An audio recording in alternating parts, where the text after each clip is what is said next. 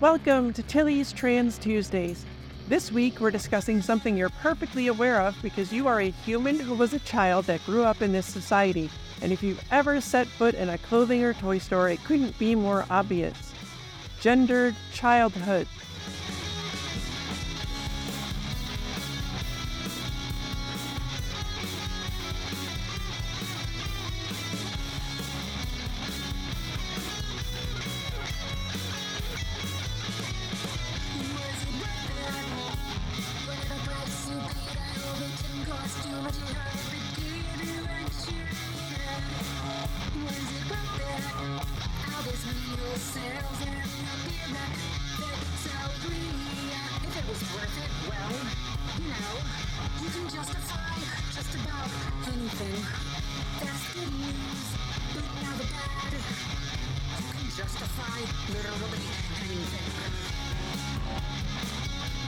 Hi, I'm Tilly Bridges, your host, and I'm joined by my writing partner, my best friend, my wife, our token cis representation, the Bert to my Ernie, Susan Bridges. That is accurate. It is. Yes. Yeah. Hello. Hello. I am Bert. Yeah, you very much are. Our guest this week is Aoife Baker. They write sci-fi and fantasy scripts about found families tackling unjust systems, how grief unites all of us, and how more ladies should be serial killers. They came to LA as a costume designer and fell in love with the structure of screenplays, then 5 years ago started writing with Greg Macklin. Together they won an inevitable fellowship for disabled writers, staffed on a small kids show, and got a lovely manager. Their most popular script is a high fantasy in a non-Eurocentric world based on tarot cards that deals with prison abolition and how hot girl assassins are. Welcome, Aoife. Thanks. Okay, so that tarot card lady assassin show sounds right up my alley. And my question to you is, why have I not read this yet? I don't know. You need to send that over. We can correct that. Yes, I need it immediately. I mean, we too have written about assassins. We have. Yeah. We have that shared interest of lady assassin. Yes. I try and get it like, we'll be writing something about, the stock market. And I'm like, you know what this scene could use? A couple of hot lady assassins. Absolutely. You can't have too many, right? Also, the stock market in general would be better with more assassins. I think that would fix a lot of the problems it currently has. You're not wrong. Yeah. So I want to ask you, because there's not a whole lot of us out there, but what is it like for you having a writing partner? I mean, I love it. I knew for a long time that I wanted/needed a writing partner. My upbringing for writing was a little bit odd because my family has a lot of novelists in it. Oh, cool. And so from a young age, there was kind of this understanding that at some point I would write a book. I just had to figure out what my book was. Sure. And so over the years, I tried writing, and writing a novel by yourself is a very isolating, weird feeling where you just sort of hear the echoes inside your own head and start sitting in all your own thoughts, and it's terrible. And with ADHD, getting things done without a body double or somebody else for accountability is really hard. So I realized, I don't know, like 15 years ago, that writing with a writing partner was going to be a much better idea for me. Sure. To do it in a collaborative way. And then when I fell into screenwriting, realizing that it's a lot more accepted in screenwriting to write with a partner than it is in the world of novel publishing. There's a lot more partners in TV, which is a little bit weird because you split we're not treated as separate entities in TV the way that you are in books, and it's a whole odd thing. But so I had written with another writing partner before, Greg had written with another writing partner before, and we were in just a casual group of writers after doing a project together that he had written and I had costumed. And he wasn't sure what he was going to write next after his current pilot. And we were walking along, and I just sort of half pitched a couple of things that I had been wanting to write, one of which also involved assassins because the brand is strong. That's right. Talking about doing a 1930s Hollywood thing and having different studios hire assassins to take out each other's top talent and then have fake actors and stuff. And he was like, could I write that with you? And I was like, I would love that, yes. And so we started writing together, and it's been 5 years, and we've never looked back. Every project, we have several projects planned next. We agree about so many things. We didn't really have to do any work whatsoever to meld our voices on the page. We only have like a couple of little tells that we sometimes Sure. have to sand over, but for the most part, like it naturally compromised very easily. That's great. Yeah. And you know what? The thing that I found with Susan and me writing together is that we complement each other really well. Like she's really strong at the things that I'm a little weaker at and vice versa. So together we're almost like one whole writer.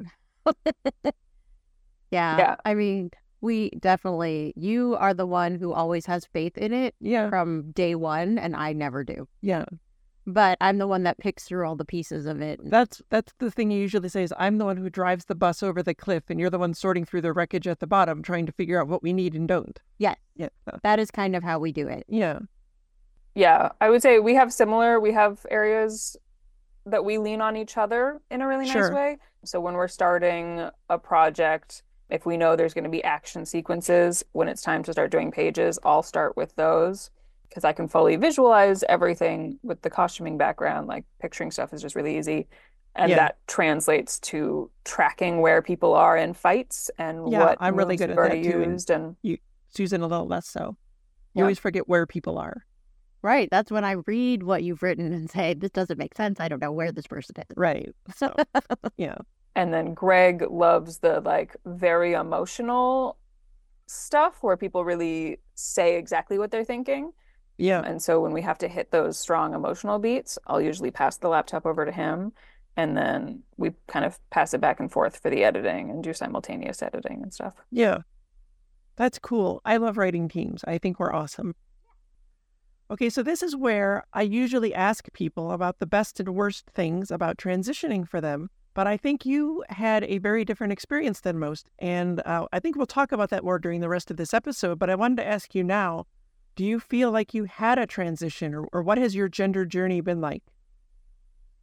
Yeah, it's so weird with non-binary because it's like you're not starting from A and going to Z. You're Right. sort of figuring out where in the middle of the alphabet you are, and certain days you're in a different place. So like gender fluid, definitely I vibe with that because I have kind of waxing and waning and phases and whatnot. But I did definitely have several distinct phases that I'd say similarly map out to some transitional phases.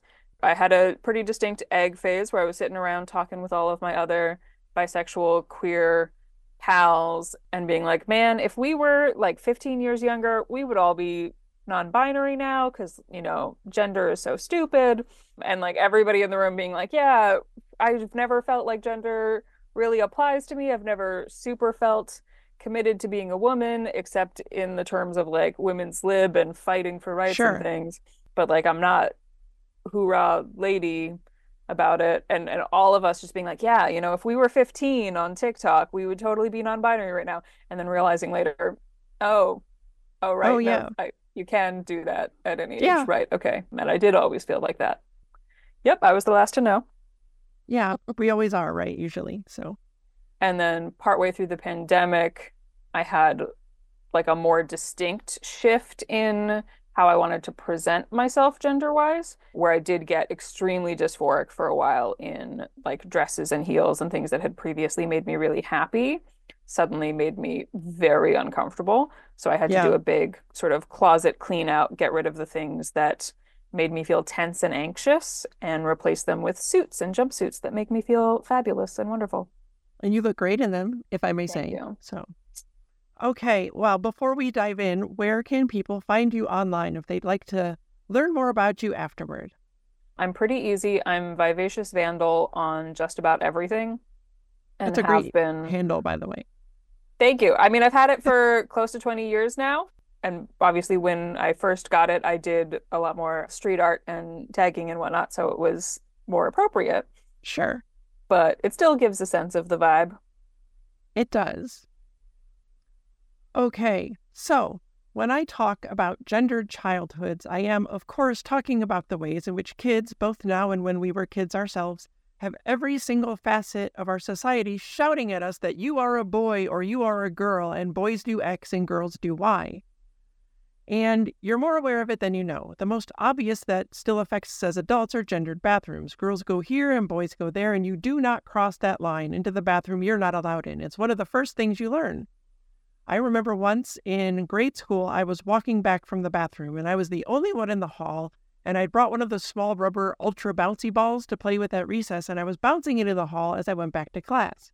And you see where this is going, right? It bounced into the girls' bathroom and I froze.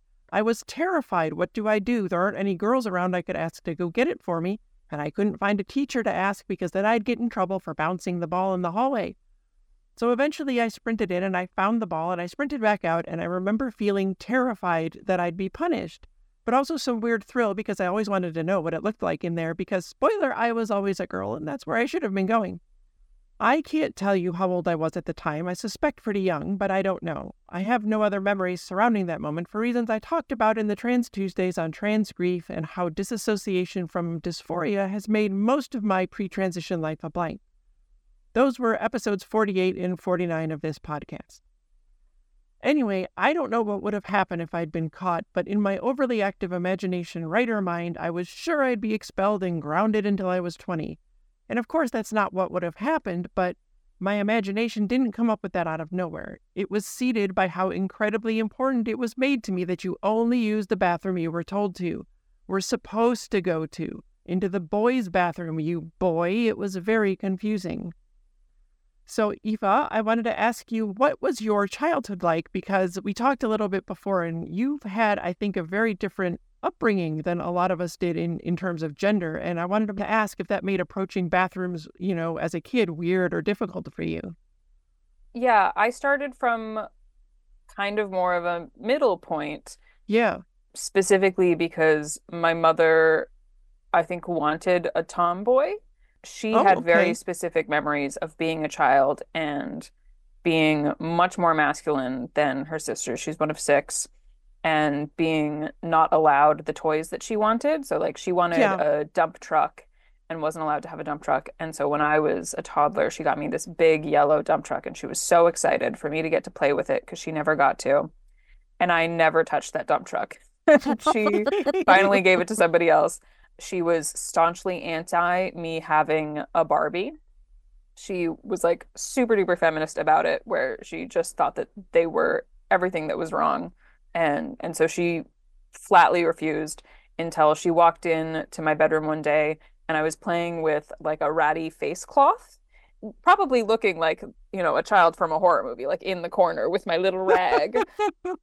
And she comes in and she's like, "What are you doing?" And I said, "I'm playing Barbie." And she was like, "Oh, okay. All right. The kid can have a Barbie." But she still couldn't bring herself to do it. So she told my uncle when my birthday was coming up to go into Toys R Us, which still existed, and get me a Barbie, but that it had to be Dr. Barbie. If she was going to compromise her morals, it still had to be a feminist Barbie. Sure. And this poor man went into the 2 hot pink aisles of Toys R Us that are so specifically girl coded, no boys allowed, and walked up and down them looking, and there was no Dr. Barbie. He didn't know that was like a limited time thing. Sure. He lost his mind a little bit. I'm sure there was a fugue state of just pink hallucinations. And this was also before cell phones, so he couldn't call and check if this would be okay. But he grabbed astronaut Barbie. And came home to my mother and was like, "Is this okay?" And my mom was like, "Yes." So that was my first Barbie, was astronaut Barbie with the fabulous silver moon boots and a little mesh bag for her moon rocks. And as a big Star Trek nerd, like that was the way to go. That was the correct Barbie. But yeah, so I was raised a little bit more masculine from the beginning. Sure. And was allowed to play a bit more with my gender than is the typical childhood experience. Yeah. So did that make like going to the bathroom at school weird for you, or did you always feel okay?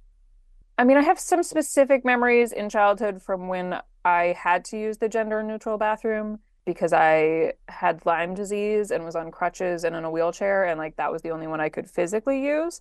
And that wasn't great because I was definitely getting teased about that. And when you're forced to use the bathroom that's like mostly for grown-ups, it's like you're weird. So I think when that's the only option for a gender neutral bathroom and there's a kid that doesn't feel comfortable in either, that's not great. It's not a good starting point. I've always felt like women's bathrooms are a weird liminal space where like there's a performed femininity that happens in them that's really weird to me. I would probably enjoy men's bathrooms more if they would aim better They do and not. they didn't smell terrible all the time. They But do. I am pretty comfortable, like if I'm at a club and the line for the ladies is long and there's no line for the guys, I'll just go in there and be like, well, here we go. Yeah, I don't think I could bring myself to do that anymore after being forced into the guy's bathroom my whole life. That's the last place I want to go back to. So It's not a very nice place. it's not though. No, It's not a cool clubhouse with a tree. it's terrible actually. It's a very Yeah. gross smelling place. Yeah. When I first learned what urinal cakes were, I was like, Oh, this yeah. is not a thing that should exist. We should be beyond this as a society by now. Yeah.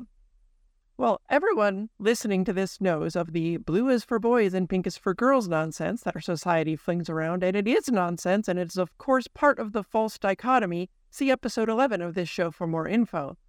But spoiler alert, the colors used to be reversed. Pink was for boys and blue was for girls, and it was for just exactly as sexist a reason. There's an article in the show notes about it, but here's a quote. A June 1918 article from the trade publication Earnshaw's Infants Department said, the generally accepted rule is pink for the boys and blue for the girls. The reason is that pink, being a more decided and stronger color, is more suitable for the boy, while blue, which is more delicate and dainty, is prettier for the girl. The article also says kids of all genders used to wear white dresses until they were 6 or 7, but it calls seeing a boy in one of them, quote unquote, unsettling. That article is from 2011. Good Lord. Who am I kidding? It could have been written today and someone might have said the same thing. I mean, even though it was for practicality reasons. Yeah, Diapers. Right. They're hard to change. they really are. It's like, yeah, okay. Yeah. Well, anyway, not being allowed to like pink also very much contributed to my own gender dysphoria and was part of why I felt so broken. It's the societal false dichotomy that's broken, not trans people, but you certainly feel like the problem must be you because society said so. I discussed not being allowed to like pink by my mother, a color. My mother wouldn't let me like a color when I was a kid because it was for girls only, and that was in the Trans Tuesday on unexpected bonuses of transition, like getting to embrace the color you always loved but weren't allowed to like. You can find that at tillystranstuesdays.com. I mean, we also had that experience ourselves. Yes, with our son. Yeah. So, like, we went to the zoo with my parents, Yes, and our kid wanted a pink cup. That's and right. My parents freaked out. we got him the pink cup though, I'm like, it's a cup. right? He can have whatever color cup he wants. Yeah. Why are you being so weird about a cup? Well, we know why, but yeah, it's It's also like really annoying that like psychologically they talk about kids being like 5 or 6. And they're like, this is when children become very aware of their gender. And it's like, because everyone tells them to do that. yeah, Like, nonstop. this isn't just out of nowhere. No, society assaults you with it as a Like, kid. Yeah, my God. yeah, yeah. Well, Aoife, I wanted to ask you as a costume designer, We had something to say about the other things. did you have another thing to say first? I mean, I think we're probably about to say the same thing. So yeah, Yeah. for costume design, I had to study fashion history. Sure. And what you're saying about the color reversal is completely true. So before the 1900s, pink was still considered light red, which it is. It's just pale Sure, red. sure. And red was the masculine color for virility and strength. Blue was considered for women because it was very calm, and it was also very strongly associated with the Virgin Mary. So in all of the yeah. Christian countries, Yep. That like we makes still sense. paint her in blue pretty exclusively. And Yeah. so a woman being in blue was this virginal, pure thing, similar to how we later made wedding dresses white for that same Yeah. concept of purity in our lovely purity culture, which is a whole separate issue that's just as messed up. You're not wrong. But so it was World War II, unfortunately, that caused the swap. And you know, it's great when people are like, "Oh yeah, pink is definitely for girls," and if you are a boy who likes pink, it's because you're a sissy. You can be like, "Well, that's what Hitler's opinion was, and I don't like most of his opinions, so I'm going to go ahead and disagree with you." Yeah. Pink was used Is for that where it came from? Yep, it was used for Wow. marking the queers in the camps. That's right. With That's the also where triangle. the upside down triangle comes from as a sign Right. for queer identity. Right. So yeah, Hitler had bad opinions, and did. I feel pretty good about disagreeing with anything that he thought was Yeah. right. we take the bold stance on this show that Hitler was wrong and very bad. Yeah. So, and that shouldn't be a thing you have to say, but in this day and age, you know. Here we are. Yeah, here we are. There are a few people who have more wrong opinions than him. Yeah. Even his mustache. Terrible choices. It was really bad. Yeah. Just not good at all. Awful across the board. Have you run into issues costuming where cis men like don't want to wear pink or specifically, you know, complain about their costumes or ask you to not put them in pink or anything like that? Yes, but also I think a lot of people have super specific ideas of what colors look good on them. Sure. I had an actor once tell me he didn't want to wear maroon because it looked too collegiate. And I was like, that is one of the more insane things I've ever heard.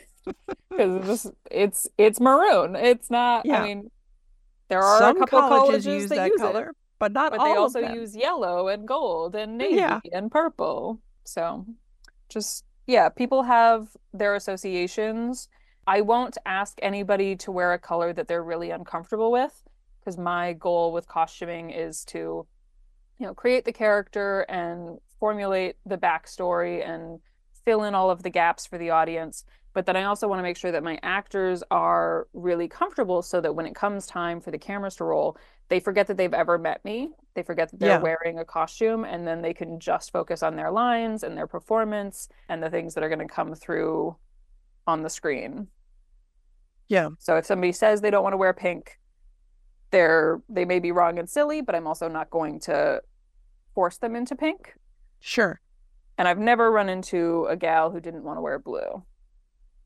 Yeah, that seems a much more acceptable thing in society, right? But it's okay for women to want masculine things, but for men to want feminine things, you know. And I'm not saying those things are masculine or feminine, but you know, society says they are. And if you want those things, you know, femininity is bad. You're not supposed to want it or, you know, celebrate it or what have you. So Well, because it's being a depressing. man means being smart and good at That's what you right. do and great and valuable in society. So if you seem to be doing things like you are attempting to be closer to being a man, well, that's great. That's commendable. But if Yep. you're doing things where it seems like you're trying to be less of a man, well, that's bad. And That's we bad have to stop news. that right now. Exactly Right. right. It's automatically suspicious because Yeah. why would you want that? Why would Yep. anyone want that? Yeah.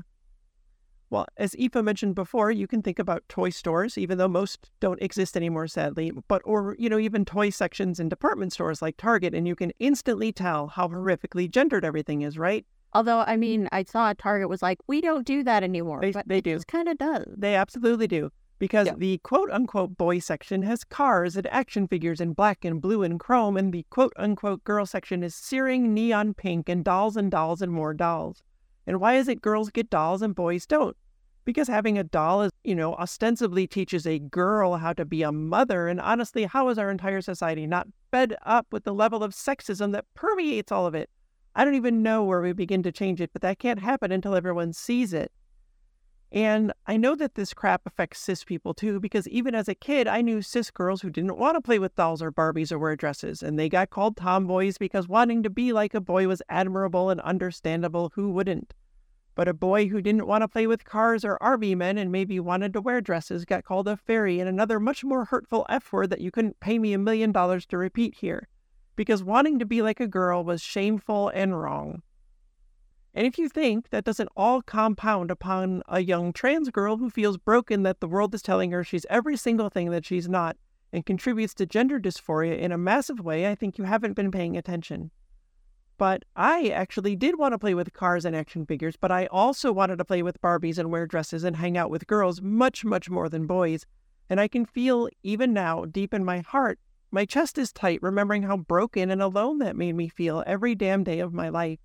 But this isn't just about me or about trans girls or about kids of any gender. It's about all kids. And if you want to see at least a little of what that did to me, and it turns out also happened to a whole lot of other trans people, see the Trans Tuesday on Searching for Meaning When You're Trans and Don't Know It, episode 16 of this podcast. And I think, you know, you're right. It affects all cis girls too, because Sure. just these expectations. I mean, me and my sister were very, very different. Yeah. She loved dolls. I hated dolls. Yeah. I didn't want a doll. And so, like, many times, like for holidays, we both get the same thing. Like, and this is one of the things that has damaged me from youth, which is just, I never got a gift I wanted. Like, I can't remember a time that I got something that they didn't think I should have. Right. Or I needed to have. Yeah. Or you're a young lady and you should have a pearl necklace. Like, when am I going to throw wear into it? You don't want it today, but you'll want it at some point. Sure. Once you change everything about yourself. Yeah. Yeah, exactly. Yeah. Well, Eva, I wanted to ask you, having a less gender restrictive childhood, I think, than a lot of us, did you notice that that was different from other kids you knew? Or did you think it was strange that you were allowed to maybe explore things that they weren't?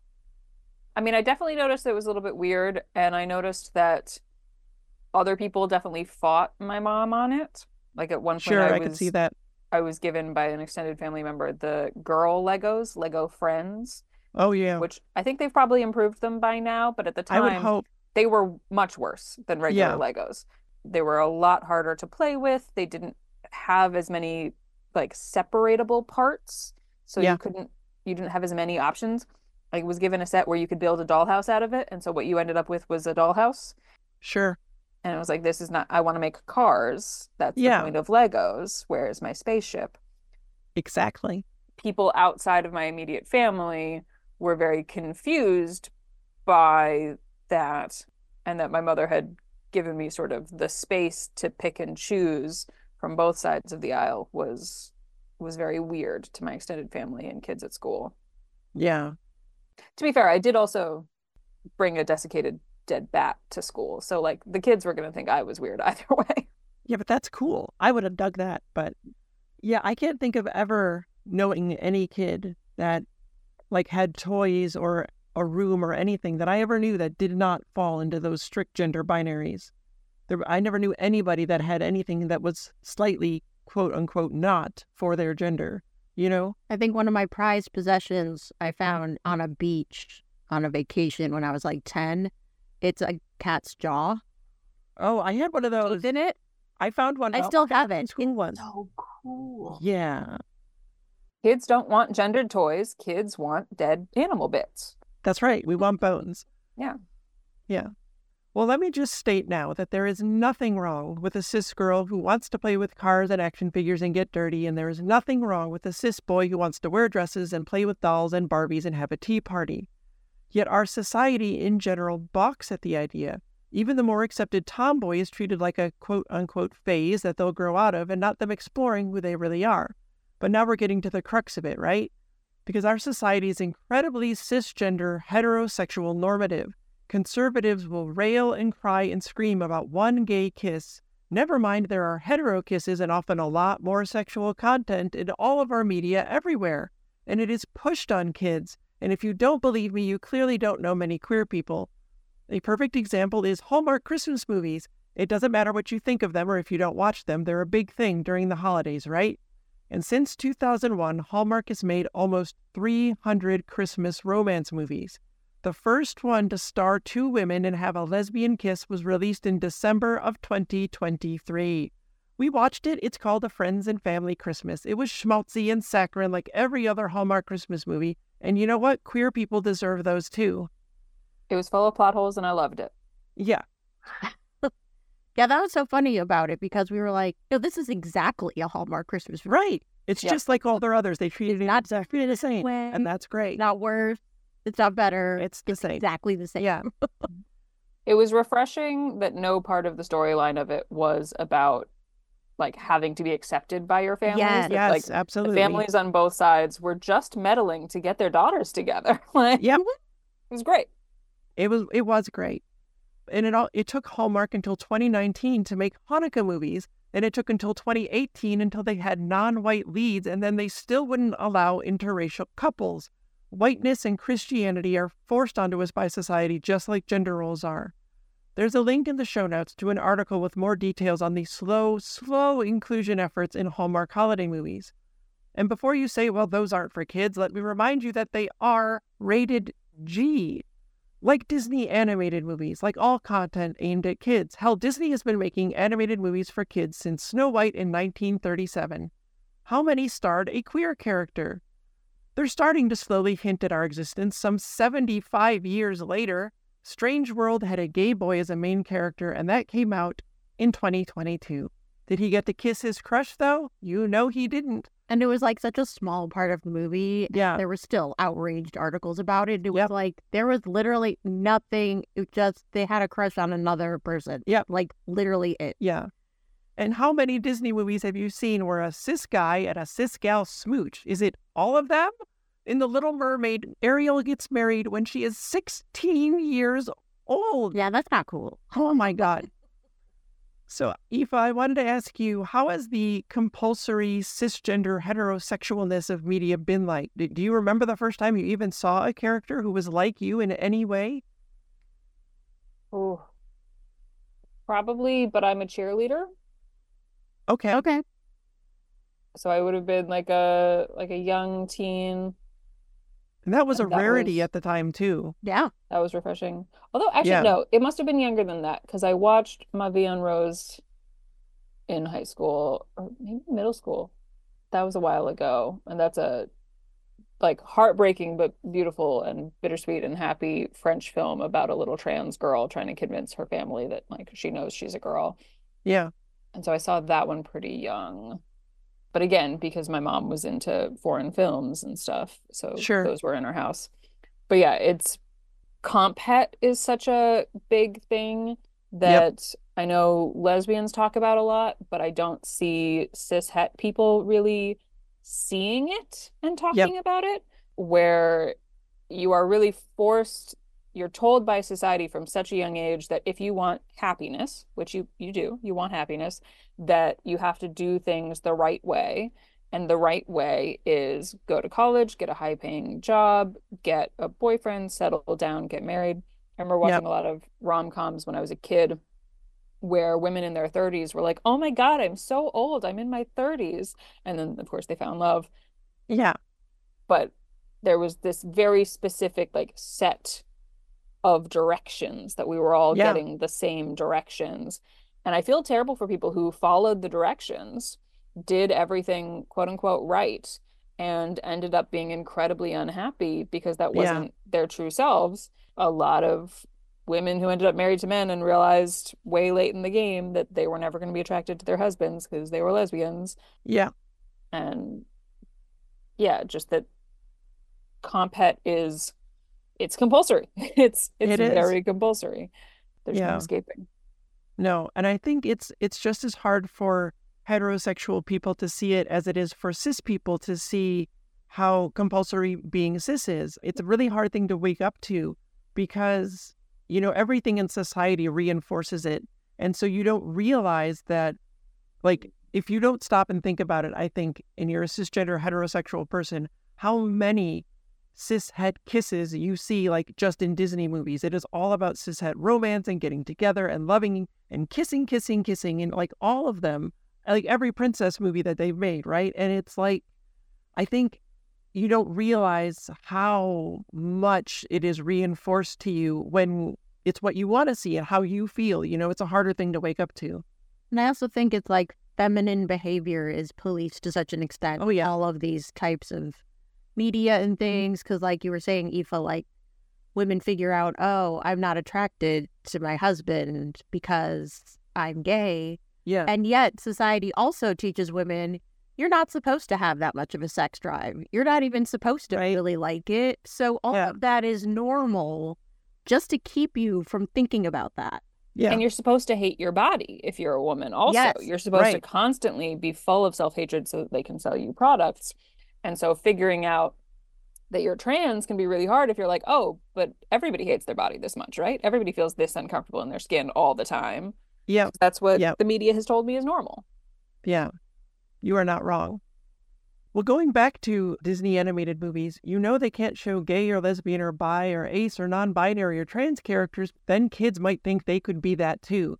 They can't let boys and girls not conform to gender every second of their lives, or they might find out they're not cisgender heterosexual. How unnatural.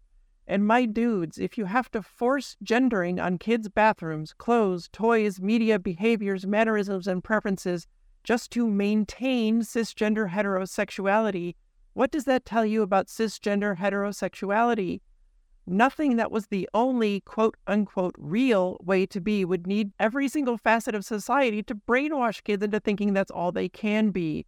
If a cis girl or boy wants to play with things you think quote-unquote should be for their gender, great, let them. And if they want to play with things you think quote-unquote shouldn't be for their gender, great, let them.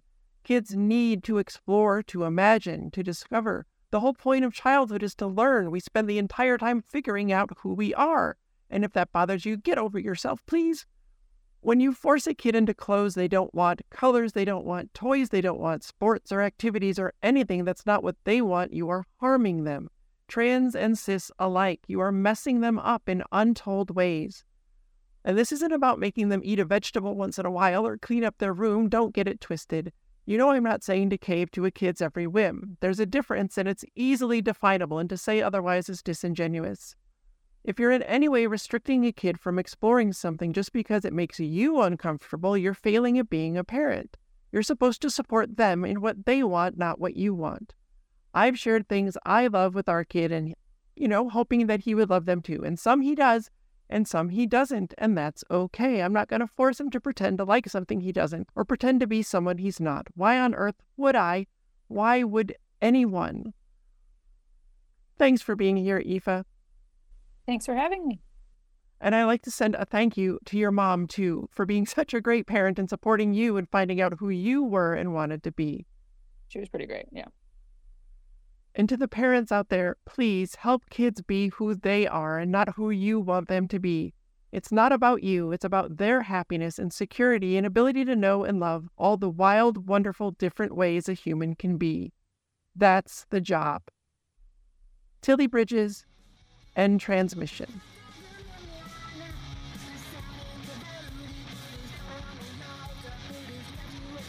Tilly's Trans Tuesdays is hosted by Tilly Bridges and Susan Bridges, with audio editing and sound mixing by Jillian Morgan. The Google Doc and social media versions of this week's topic and all past topics are available at tilliestrainstuesdays.com. Special thanks to Daisy and Jane for the use of Sorry Not Sorry as our show's theme music. Please stop by and show your support at daisyandjane.bandcamp.com and soundcloud.com/daisyandjane. You can find me at Tilly Bridges on Blue Sky, Twitter, Spoutable, and Hive, on Mastodon at Tilly Bridges at mastodon.social, at facebook.com/TillySBridges, and on Insta and Threads at Heck Yeah Tilly Bridges. And you can find Susan on most of those at Susan L. Bridges. You can find Jillian at Audio Jillian on Blue Sky. You can join the Tillyverse Discord server by following the link at the very bottom of tilliestrainstuesdays.com. We hold regular watch parties for the Matrix films and other trans movies, where I do a live Q&A, and it's blossomed into a wonderfully supportive, compassionate, kind community of friends. We'd love to have you join us. For more information, visit pendantaudio.com. Thanks for listening.